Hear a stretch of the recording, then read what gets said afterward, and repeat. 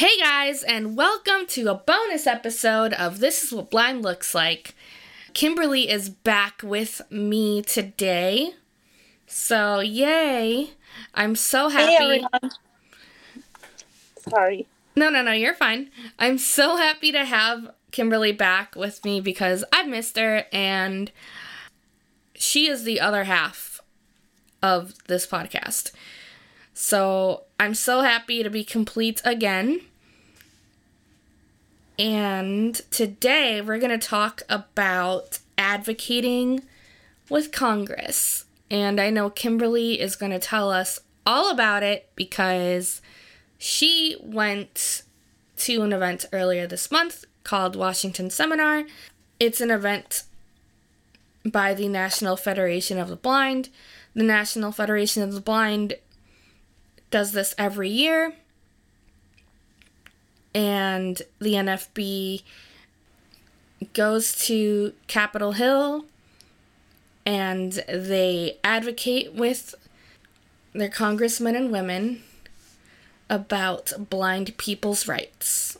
And there's so many different topics and things that they discuss. And it's really, really interesting. I went last year in person. This year, due to COVID and the pandemic, it was done virtually. I was really, really happy to have gone last year. I did not go this year, but I am planning on doing that next year because it's so important. And I think that we as blind people, it's a very, very important thing. And so basically what happens is blind people from different states, they all meet with their legislative congressmen and women. In case if I didn't explain that correctly, that is what happens. But I'm going to allow Kimberly to take the lead and explain to us what Washington Seminar is and what it consists of and the different topics that are discussed. Thank you, Angie. I went for the first time 2 years ago in person, obviously, and it was definitely an experience. What you do is you come with as many issues as are determined by that organization, and every state represents their state. Every blind person in that state represents their state and meets with their congressmen and women. And while they're there, they have the three or more issues that they want to push Congress to agree with. So we're there telling them our point of view, what we want them to sign off on, what will help us as blind people. And not only that, but tell our personal story if we have one dealing with that issue. So I'm going to go through the issues of what we did this year, and we're going to kind of share our stories about that issue and how it impacts us if we have one, or have a story from someone we know of how it impacts them. So the first issue, also this year it was done virtually, so that's why I was not with you guys. We were able to talk to the Congress leaders over Zoom, and so that was definitely very interesting and very exciting to be able to be involved in such a profound and impactful event that we could still do during COVID and keep each other safe. And I'm proud to say I convinced 3 people from the chapter that I am president of to take part, in 2 out of the 3 are brand new to the chapter and have never gone to Washington Seminar. So they were able to experience it for themselves, being able to stay home and get through to these leaders. So the first issue is called the Access Technology Affordable Act. And this is something that would help blind people, since access technology is so overwhelmingly expensive. This act will allow us to get a tax credit of $2,000 every 3 years that would sunset at 5 years. So basically that means after 5 years, it would go into effect again. So technically, if you needed it, you could apply for the refund after the 5th year again. But this would allow us to buy equipment that we need just in case that Division of Vocational Rehabilitation, if we are not involved with that, that is a state agency that helps disabled people find work. And unfortunately, if you are not involved in that, you aren't able to purchase this with help with that state agency. And so pretend you're not finding work, but you still need like a refreshable braille display. You still need magnifiers. You still need a JAWS for your computer, things like that. But let's face it, we're not rich. Obviously, a lot of us are on Social Security and don't work. And even if you do work, we don't have $3,000 to drop on a Braille embosser, which is a Braille printer. We don't have, like me, I'm going through schooling right now and I use a refreshable Braille display. I don't have $3,000 to drop on a refreshable Braille display in order to complete my schooling. That's not including the program I used is called Duxbury for completing my Braille transcription classes. That's not including the JAWS I use on my computer. That's not including a embosser that I'll need down the line. And my refreshable Braille display is okay for now, but it's not going to be functional most likely in 10 years. It doesn't cover a new laptop. It doesn't cover a Chromebook. It doesn't cover a MacBook. Like, all that stuff is really expensive. And given the fact that most of us are on Social Security, we don't even get that much a month, much less something to cover for these really expensive items. So without going on too much of a tangent, that's basically what it would cover, because there are so many of us that need this equipment. There are so many of us that need this equipment desperately. And I know, Angie, you have your own story as far as this goes. Yes, I do. So, I recently just had a appointment with my VOC rehab counselor. A lot of states call them VOC rehab counselors or VR counselors.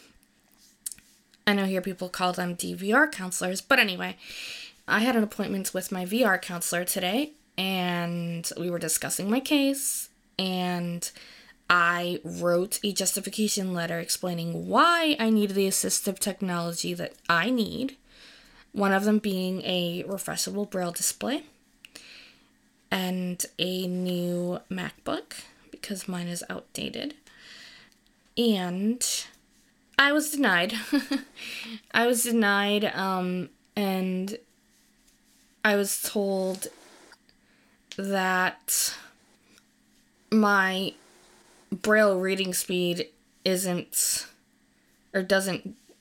justify my need for a Braille display, just because right now I do not read at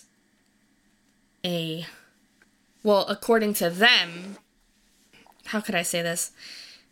My Braille reading speed isn't good enough for a Braille display, which doesn't make sense, because how else am I supposed to practice reading Braille?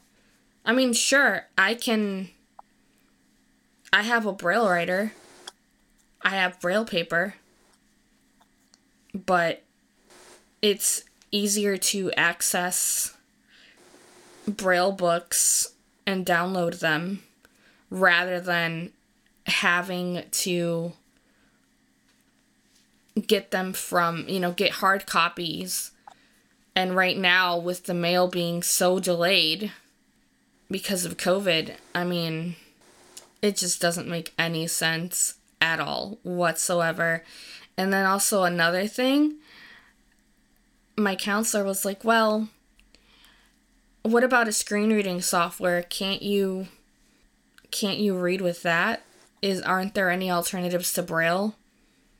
So I was just like, look, those are great. Audiobooks are great, but there is nothing better than being able to read something for yourself instead of hiring a reader, because she even mentioned that. Like, and I'm like, yeah, I'm not going to be doing that for work. There's no way in hell that they're going to pay for somebody, that my employer is going to provide somebody to read something to me all the time. There's no way. Yeah, sure, I can use my screen reader, but there's nothing better than reading Braille. Braille is not dying. Braille is still very relevant. Braille is always going to be needed. So there's that, but I'm gonna definitely be appealing for that. It's just so crazy because I've never heard of anything like that. I do have to say, if you want to continue to read Braille, it is difficult to get hard copies, and it takes a long time, like you said. And it's harder. Like, for me, it was so hard to read it, like, on a hard copy. For me, it was so hard to read on a hard copy. And that's my problem. Because then you get... That's my problem. Yeah. It's easier for me to read on a display rather than reading something in hard copy. Hard copy, it takes me a while. Go ahead. It's hard because it's hard to differentiate between the lines. And it's a lot easier to get lost with hard copy. I mean, I had to, like, really, really work at it. And it was during my training where I was forced to. I know not everyone really wants to do that, and we shouldn't have to have that be our only means when DVR is telling us we won't support this because there's such and such option. Well, when you're first learning Braille, for me, it's a lot. I can do it hard copy because it took me hours and hours and hours and hours of practice. But if you're new, like you are, Angie, a Braille display actually could increase your speed exponentially because you're not trying to differentiate between the lines. You're not trying to just simply determine if you have the paper backwards, like upside down. Like, because I've been given handouts and I'm reading it, and then I'll realize I'll hand it to a blind friend, they'll be like, oh, you have it upside down. It's like, that's how difficult it can be to try to read. We don't even realize it's upside down until they were like good enough to know that it's upside down, until we're not struggling over every single letter. Right, and learning Braille as an adult, that in itself, that's hard. Okay, like, yes, my reading speed is never going to be proficient as somebody who's total and has been reading Braille since they were like 3. There's no way. No. There is no way. Yeah, I mean, I'm definitely practicing and hoping that my reading speed increases, right? To a point where I am very, very comfortable. But it is not going to compare. You cannot compare somebody, like an adult who learned Braille later, to somebody who's been reading Braille since they were a child. There's just no way. Right. There's no way in hell. And it's not to say that somebody who's been reading Braille all their life, like, I'm not trying to say anything bad. Like, it's awesome. If you had the opportunity to learn Braille as a child, that is awesome. But I also do have so much respect for people like me who learned how to read it later as an adult. Like the executive director at the training center that I went to, I remember this was maybe like 1 to 2 days of me graduating, and I was in the communications room reading Braille on a Braille display. And she came up and she was listening to me read. And when I read Braille, I read like a child who's barely learning how to read.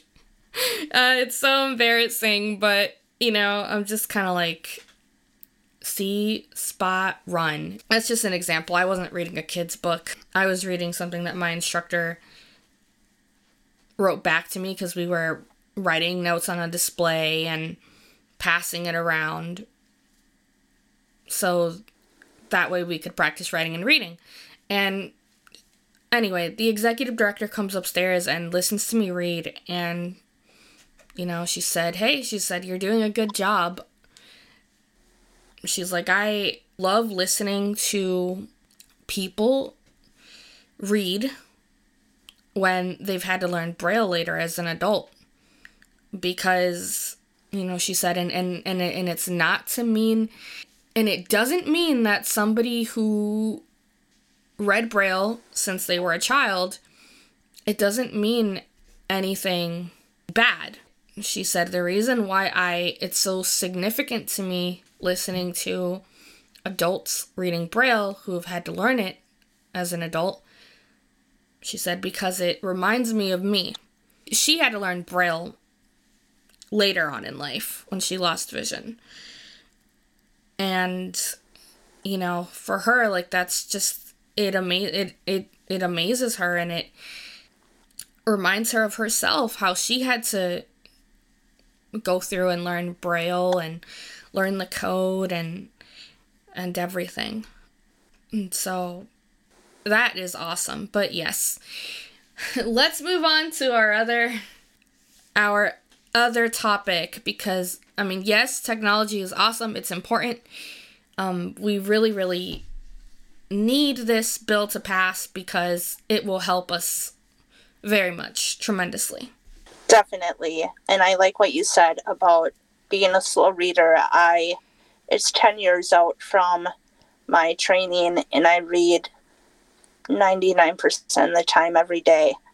And I still feel myself as slow. So don't feel bad. And listeners, don't feel bad if feel like you're a slow reader, because it just takes time and dedication, and it'll come. So the next thing is the Medical Device Non-Visual Accessibility Act.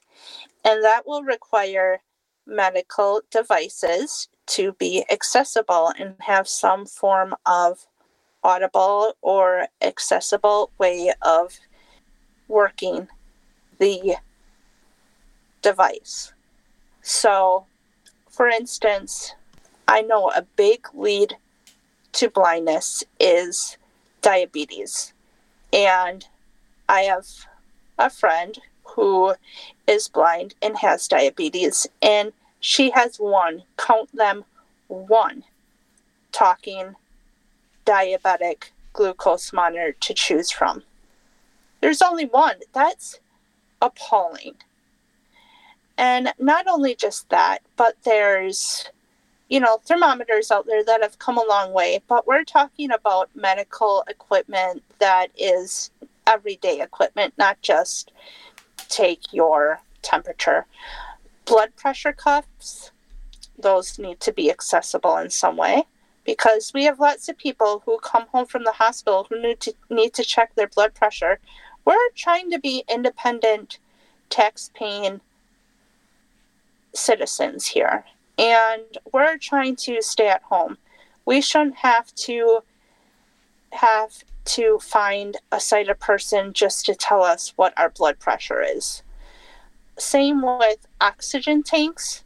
Lots of people, especially during COVID, but I want to point out this happens outside of COVID too, leave the hospital with an oxygen tank.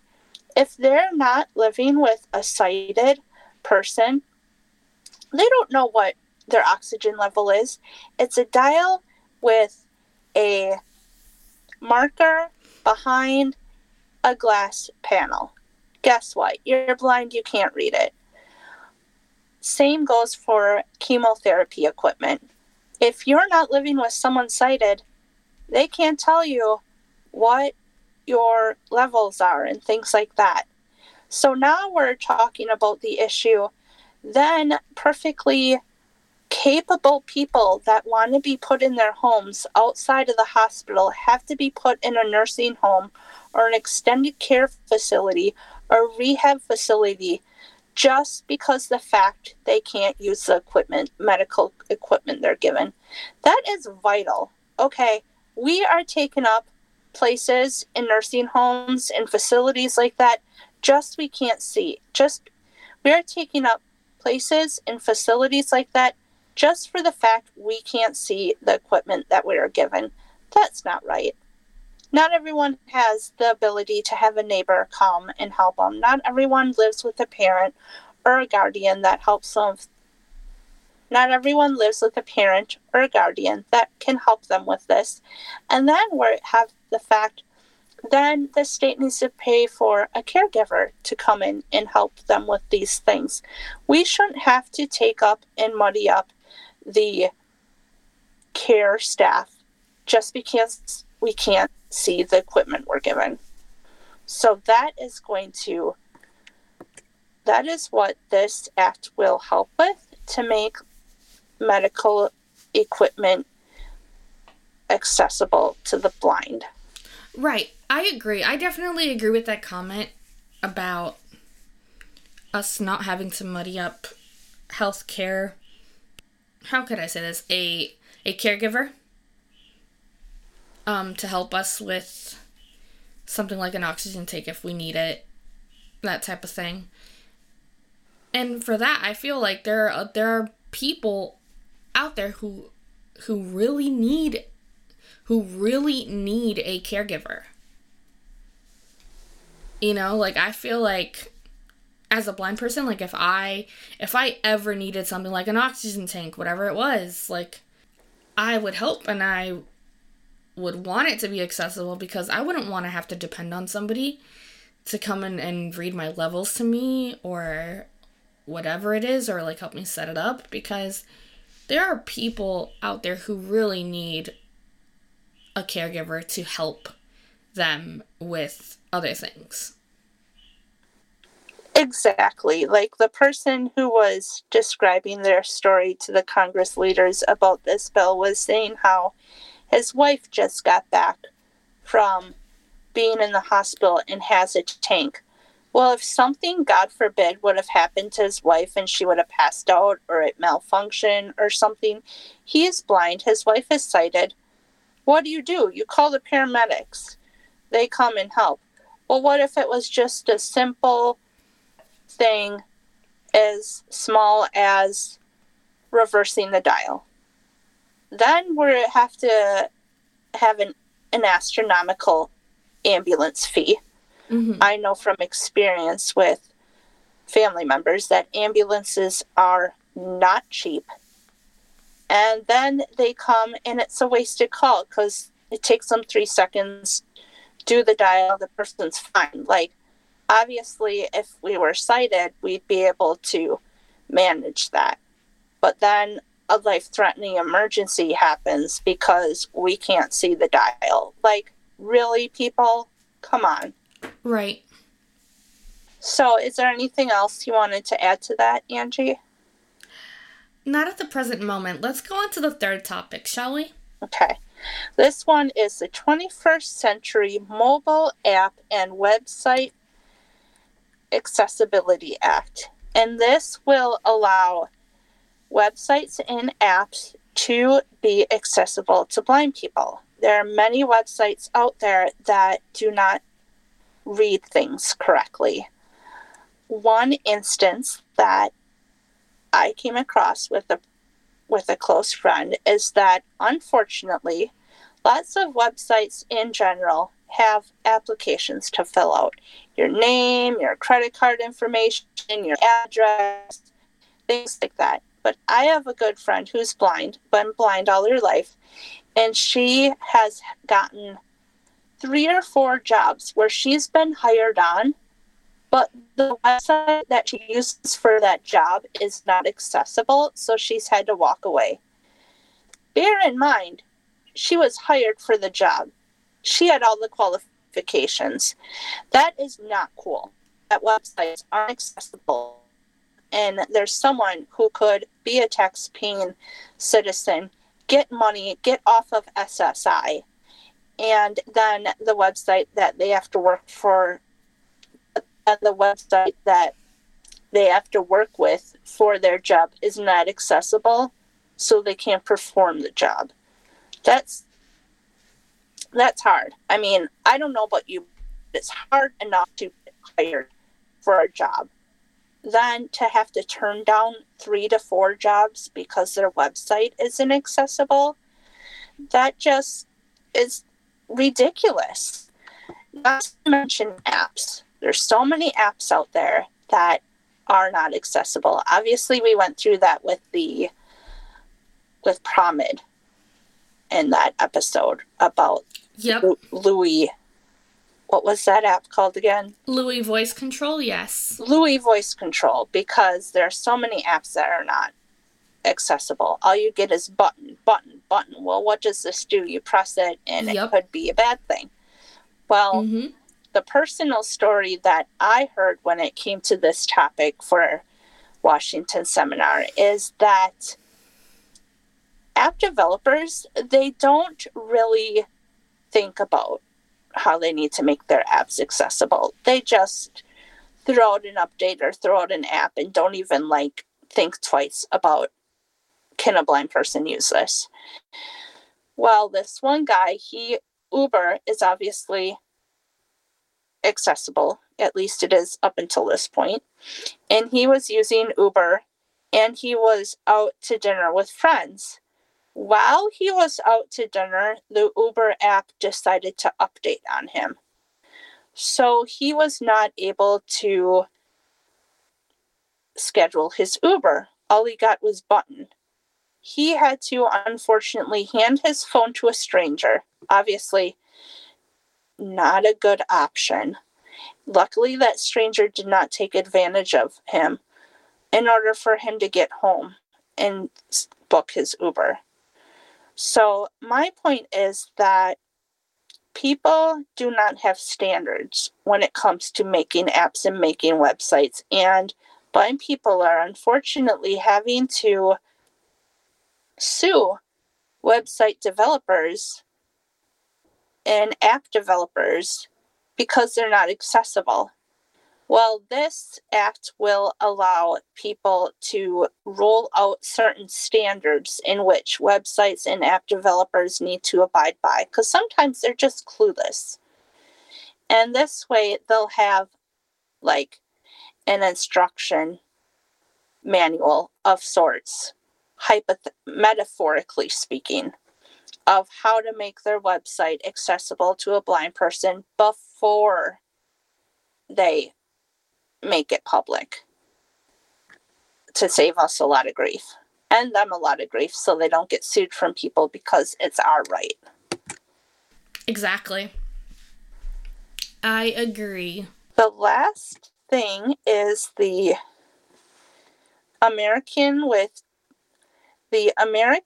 with Disabilities Voting Rights Act.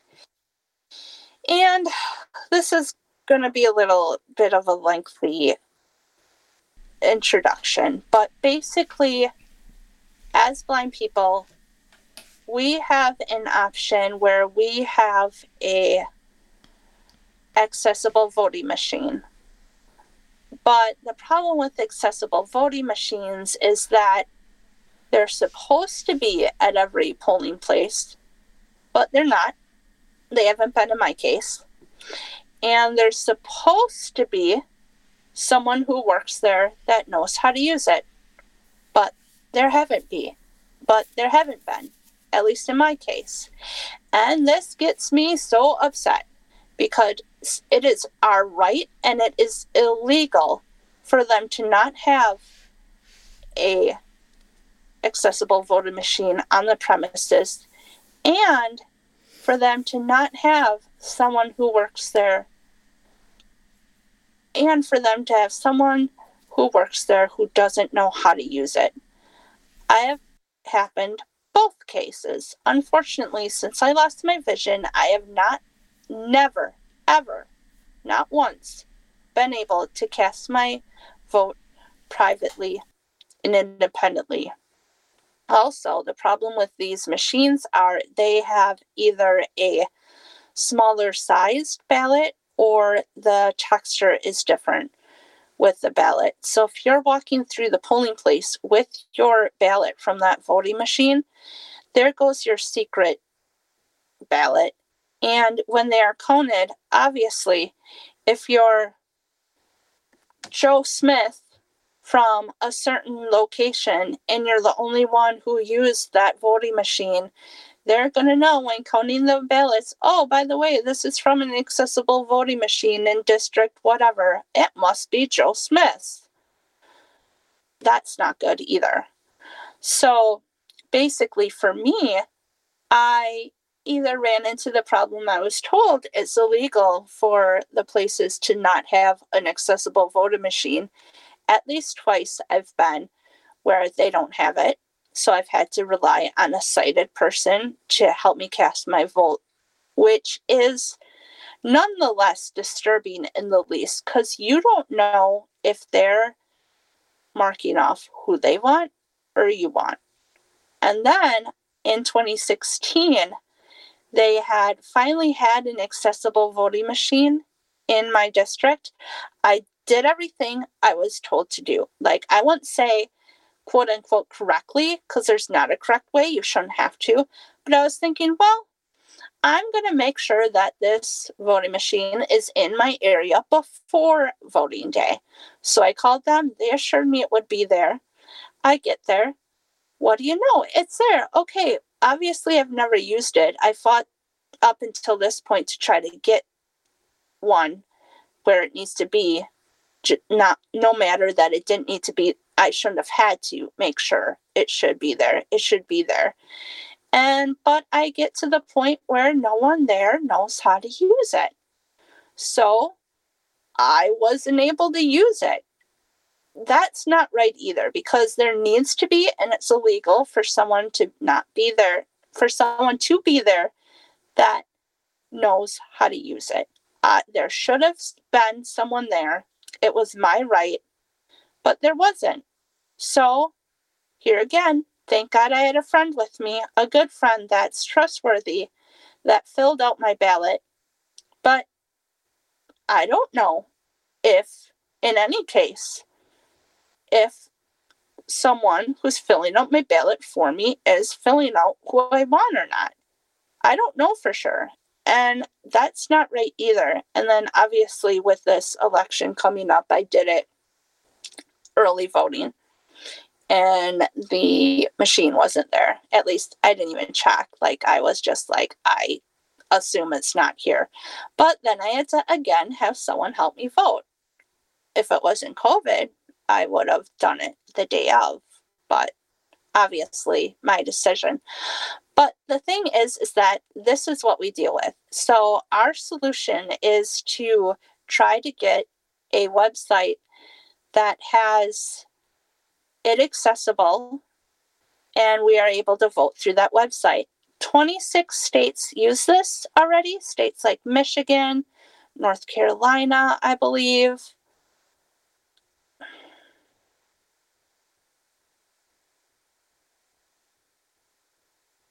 I can't remember the other states, but 26 states have access to this and have been able to use this.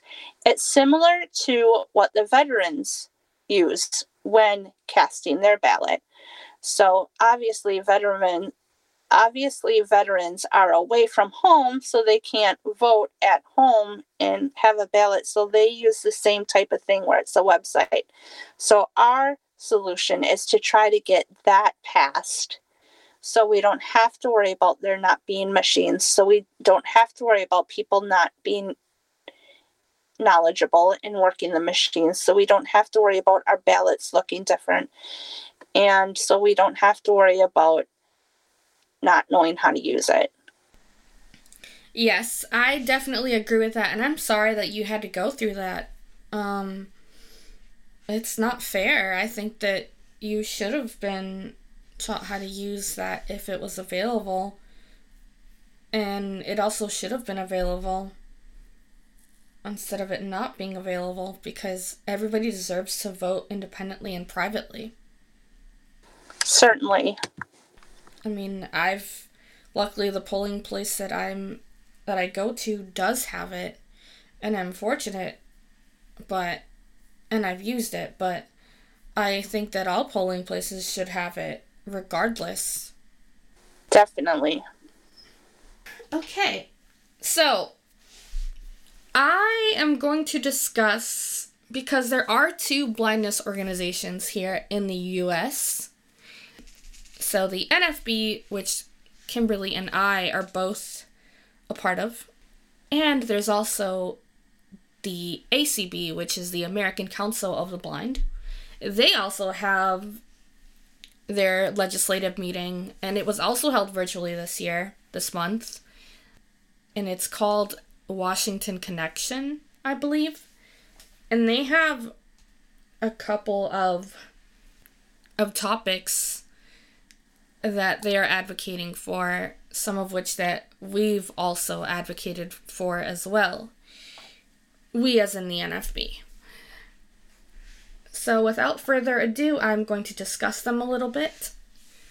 But we will definitely be linking information about the NFB and the ACB down in the show notes, as well as the topics for this year's legislative meetings. Well, the topics that were discussed. I'm pretty sure that's still available. The ACB has, their first topic is the Disability Access to Transportation Act. And basically what this bill does is it oversees the development of maintenance of roads, bridges, public transit, and rails. And the FAST Act is what it's called, strengthens the transportation programs, refocuses on national priorities, provides long-term certainty and flexibility for states and local governments, streamlines projects, approved processes. I was going to say processes. I don't know why. And maintains a strong commitment to safety, which is great. And I think it's awesome because we need to be able to have transportation that's accessible to us as blind people. It's so important because we don't drive. And the lack of accessible public transit, it just doesn't look so good. And it's harder for us to get around and live our daily lives. Kimberly, do you have anything to say about that? Sure. I need them to work on this because not all places have, for instance, where I live, it doesn't have GPS on their buses. They say that it's going to come in the future, in years, not months. And I was used to having GPS on my bus in Minneapolis. I would say, spoiled with as many times the bus came and the GPS being on there. And although I'm very anxious traveling, I'd still like to know what stop I'm coming up to, things like that. So if I would feel a lot more comfortable if this was passed and that there could be a workaround with making transportation more accessible. Right. And one of the things that the FAST Act... Okay. Sorry, I have to rethink my steps here. So, basically, what this will do is it'll create and fund a 5-year paratransit pilot program allowing passengers to make one stop during their trip for purposes.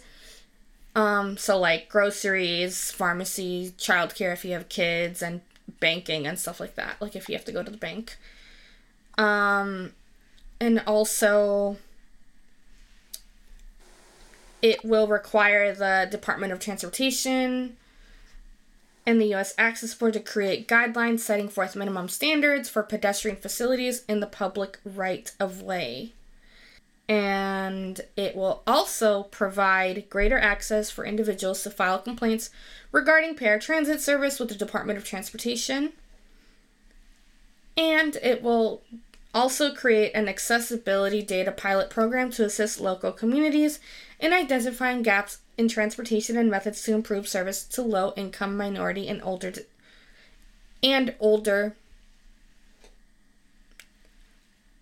and disabled populations. And it will also include the funding, and it will also increase the funding levels that fill gaps in services for older adults and people with disabilities. Nice. Yes, so that is called the DATA Act, which stands for the Disability Access to Transportation Act. So the call to action is that I cannot speak today.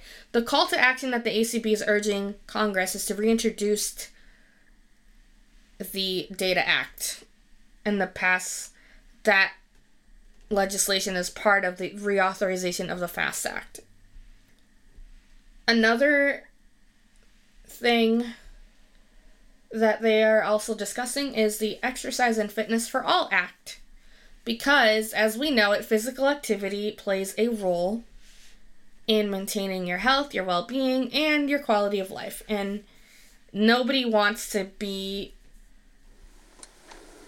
sick with like a heart condition or anything like that. So, basically, what is happening is they want to pass this bill that would promote the provision of exercise and fitness equipment and exercise and fitness classes and instructions to be accessible for individuals with disabilities. Because that is super important. Like, I would love to go to a Zumba class and be able to follow along. Yeah. Knowing that it's scripted. Because even though I have some vision, it's very hard for me to follow a class like that. Yeah. Because they move so fast and they're not telling you what movements you're doing or what movements you have to do. Yeah, I feel so left out. That's when I'm reminded greatly of how much my vision is making me feel left out in the world. And that's not a good feeling. It makes me feel sad and unimportant, and knowing there's people around me that are doing it fine. It's like, all you got to do is give me this in a way that I can understand. I'm sure I can do it too, but it's just not around. There are some instructors that go above and beyond and can tell you, but in most cases, it's like, oh, we can give you a separate private class where I can explain this better. I don't want a separate and private class. Like, that's all well and good, and I would do it, but it's just like, isn't there another option? Right. Exactly. So that's really important. Another thing that they're also talking about is the Voting Act. You know, the thing about the paper ballots, how they'll hurt voters with disabilities, that type of thing. Mm-hmm. So they're also very much in agreement about that and how that is very, very important. And they wrote a letter here explaining all about that, how that hurts voters. And from what I can see, the ACB, along with other organizations and the National Federation of the Blind, of course, and other organizations, blind organizations, and also organizations for other disabilities. They've all signed it, which is awesome. That is very important. And another thing that they also are trying to deal with is the Amtrak accessibility settlement. And so I guess what's happening is Amtrak is accepting claims for monetary compensation for people with mobility disabilities who traveled or wanted to travel from or to one of these 78 stations and encountered accessibility issues. So they're working with that, for sure. And I think it's awesome that both organizations are working towards helping make our lives as blind people better. We're in agreement of most things, and that's good. Yeah, exactly. You know, every organization is different. Every organization is not always going to agree with everything that another organization believes in, or they're not going to have the same philosophy, but that's okay. That's awesome that the ACB is trying to do their part as well. I know they've done several things which are great. One of them being audio description, which is awesome. But yes, this doesn't, I mean, I'm not trying to say that the organization that I belong to or that I prefer is better, because whatever organization you want to get involved with, that's fine. We're not here to bash anybody, first and foremost. And we are not going to discuss philosophies, because that can get very, very political. Whatever it is that you believe in, whatever it is that works for you.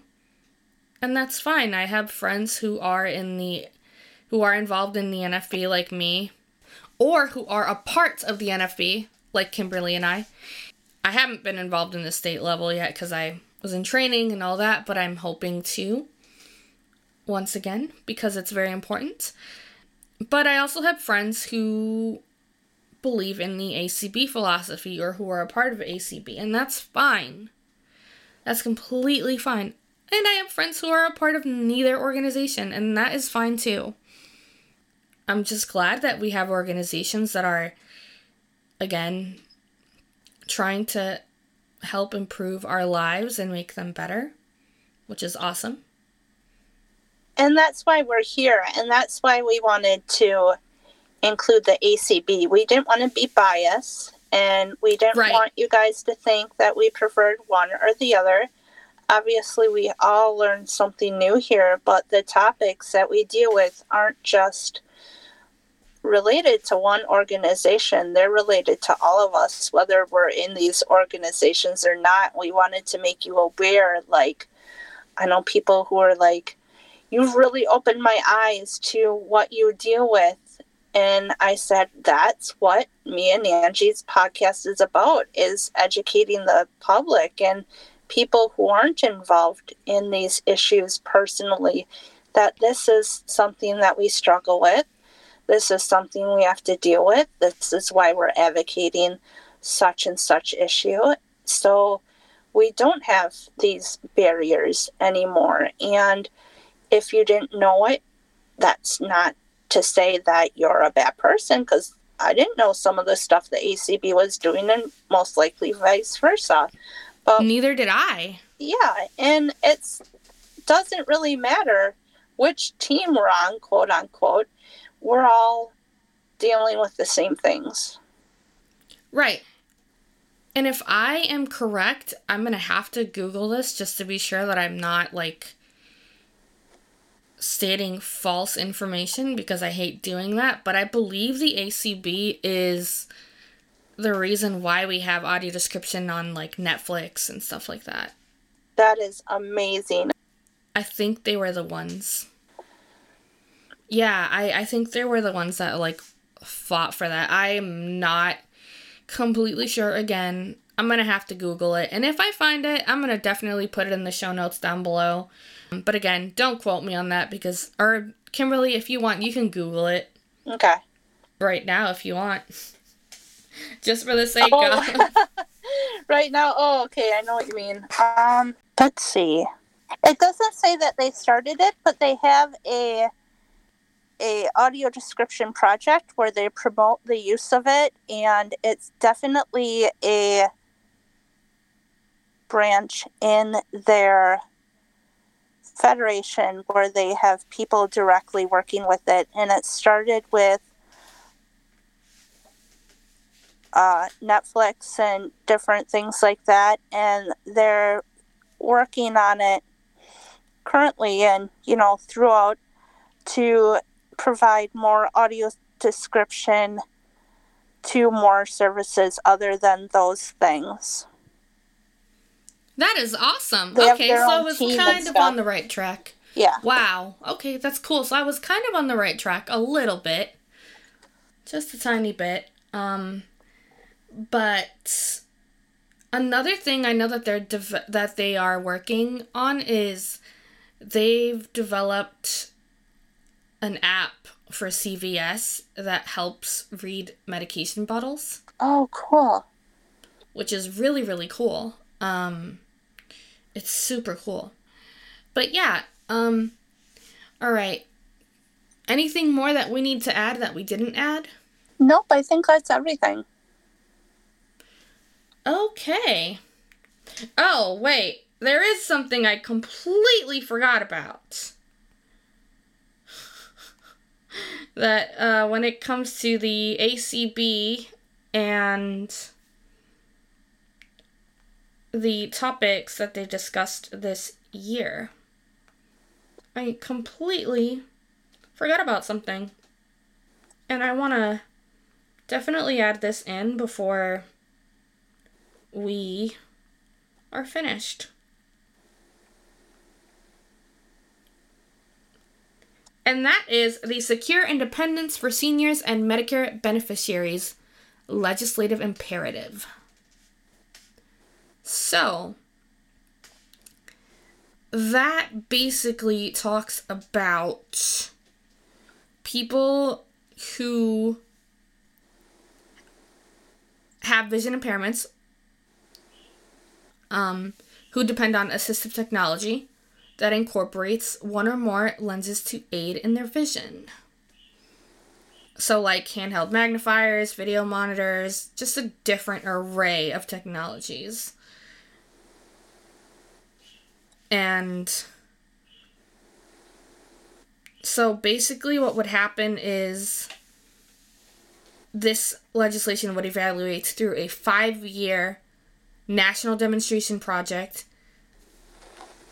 administered by the Department of Health, the fiscal impact of a permanent change to the Social Security Act. This legislation would allow reimbursement for certain low vision devices that are the most function-rich and sustain daily independent living. So they would be considered like durable medical equipment. So I think it's similar to what we in the NFB are advocating for sure. Mm-hmm. But this would be geared towards seniors, I'm assuming. Yes. Cool.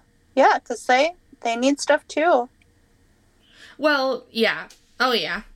I think, well, it said for seniors and Medicare, I can't speak today. For seniors and Medicare legislative, for seniors and Medicare beneficiaries. Oh, good. Okay. So, yeah, I think it's everybody.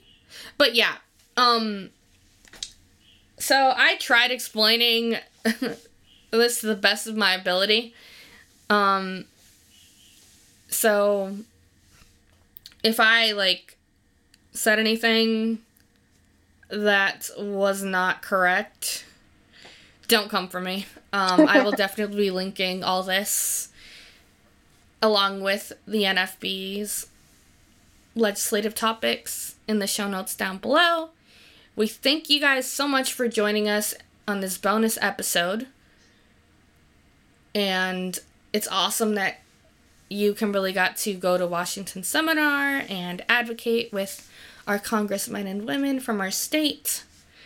And it's just an amazing experience that we as blind people get to go do, and it is awesome. Definitely. Okay, so we're going to leave you guys here. You guys know where to find us. Join us on Facebook and Twitter. And also join our Patreon. Honestly, we need the support. It's just $5 a month, give up that morning coffee, just $5 a month, come support us. We really want to start doing more content on Patreon for sure. And that would definitely give you access to exclusives, there's 3 different tiers. I don't remember at the top of my head what those tiers are, but it would give you access to content like bonus episodes, you would listen to the episodes that drop first and that kind of thing if you support us. So please support us on Patreon. Also, I am personally on TikTok. I'm trying to create content on that platform about blindness and stuff like that. So follow me on TikTok. It's the same handle as Twitter, @blindlookslike. Well, it's blind_looks_like_this. So follow me on that. I'm also on Instagram, in case if any of you care. But it's Facebook and Twitter and Patreon that are strictly related to the podcast for sure. But you can also listen to us on iTunes, TuneIn, and Google Play. I completely forgot to mention Google. No, wait, is it Google Play or Google Podcasts? And Google Podcasts. I completely forgot to mention Google on the episode last time, so please forgive me. So anyway, we are going to leave you with that. Thank you so much. Thank you for all the support. We love you guys, and we'll tune in next time. Bye, everybody. Bye.